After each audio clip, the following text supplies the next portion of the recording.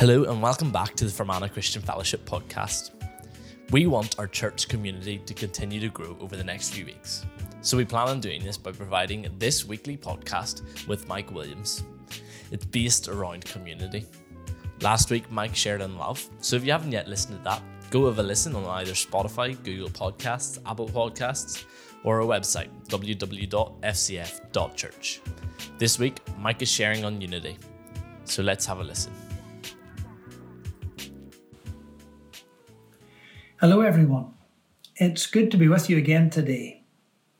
Our meditation today is from Ephesians chapter 4 verses 1 to 6, with particular emphasis from verse 3, maintaining the unity of the Spirit in the bond of peace. I want to talk today about the importance of unity. Paul was concerned about the unity of the church at Ephesus. In fact, he was so concerned, he began with the words, I urge you.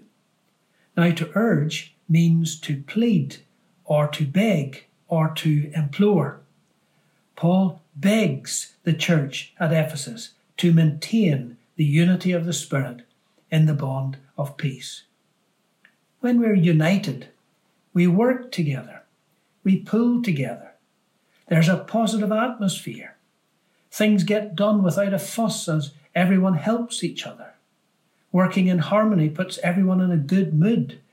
Being together is an uplifting experience, one that nurtures us in our faith. Unity also opens the door wide to the work of the Holy Spirit. The Holy Spirit moves freely through unity. He electrifies the worship and touches hearts, drawing people to himself.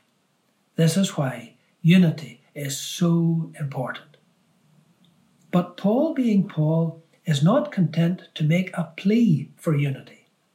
He goes on to tell us how to do it. Unity is all about how we get on with other people. It's how we treat other people.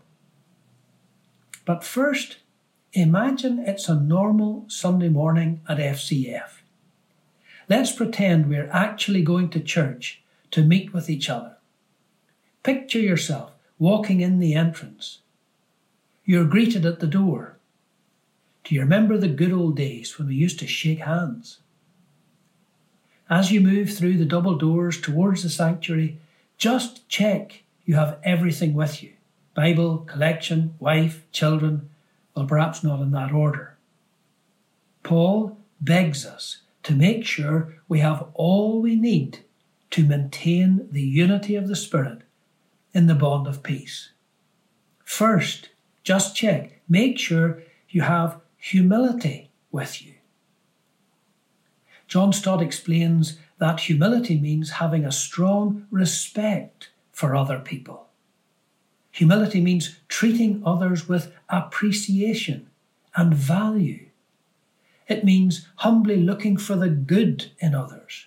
So often it seems our eyes are drawn to the negative in other people, even those within our own families. It's like there's a compass needle that always points. Instead of pointing to the north, it points to the fault in others. Second, when we're going to church, make sure you have gentleness with you, especially in the way you talk to each other. Gentleness is not just about words, it's also about tone. In Proverbs chapter 15, verse 1, it says, a soft answer turns away wrath, but a harsh word stirs up anger.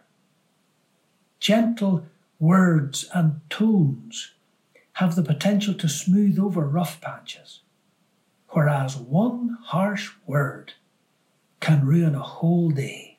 20 good things can happen in that day, but the one harsh word is what sticks in the memory. Third, when you go to church, make sure you bring loads of patience with you. Things don't always go according to plan, and people are not always on the same page. Differences of opinion are like booby traps.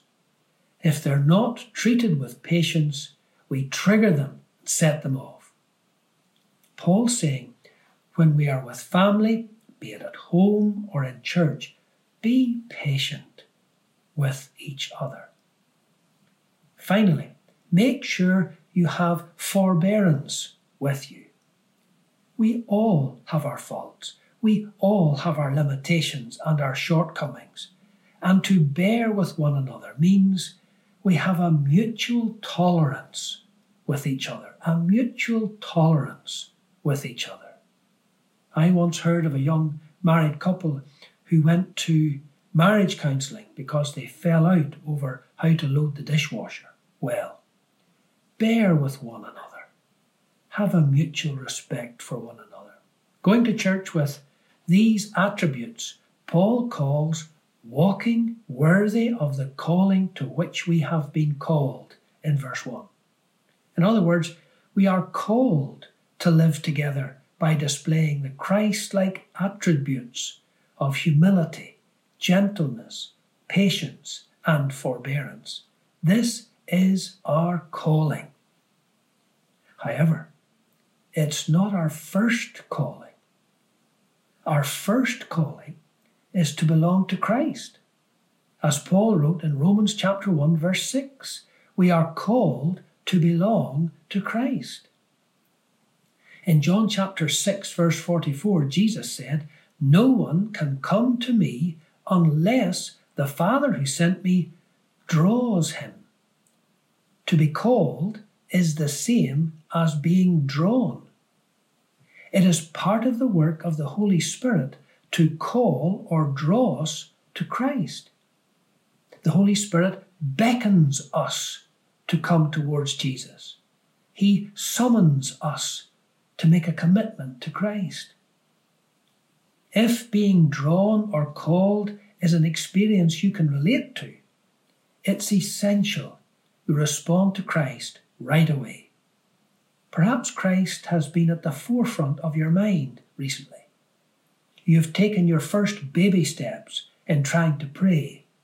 You have a growing interest in Christianity or a deepening conviction about a change of direction in your life. Well, take time to sit quietly and pray. If this has been your experience, sit and ask for the Lord's forgiveness. Ask the Lord to cleanse you. 1 John 1:9 says, if we confess our sins, He is faithful and just to forgive us of our sins and to cleanse us from all unrighteousness. Invite the Holy Spirit of Jesus to come into your heart and surrender yourself to Him. It may be some time yet before we can join together at church, but when we do, make sure you bring everything you need when you go. God bless you all. Thank you for joining us this week. Make sure to tune in next week as Mike will be sharing on our next episode in this series of community. Also, feel free to have a listen to any old sermon on the website at www.fcf.church/sermons. Thanks again for joining us and see you next week.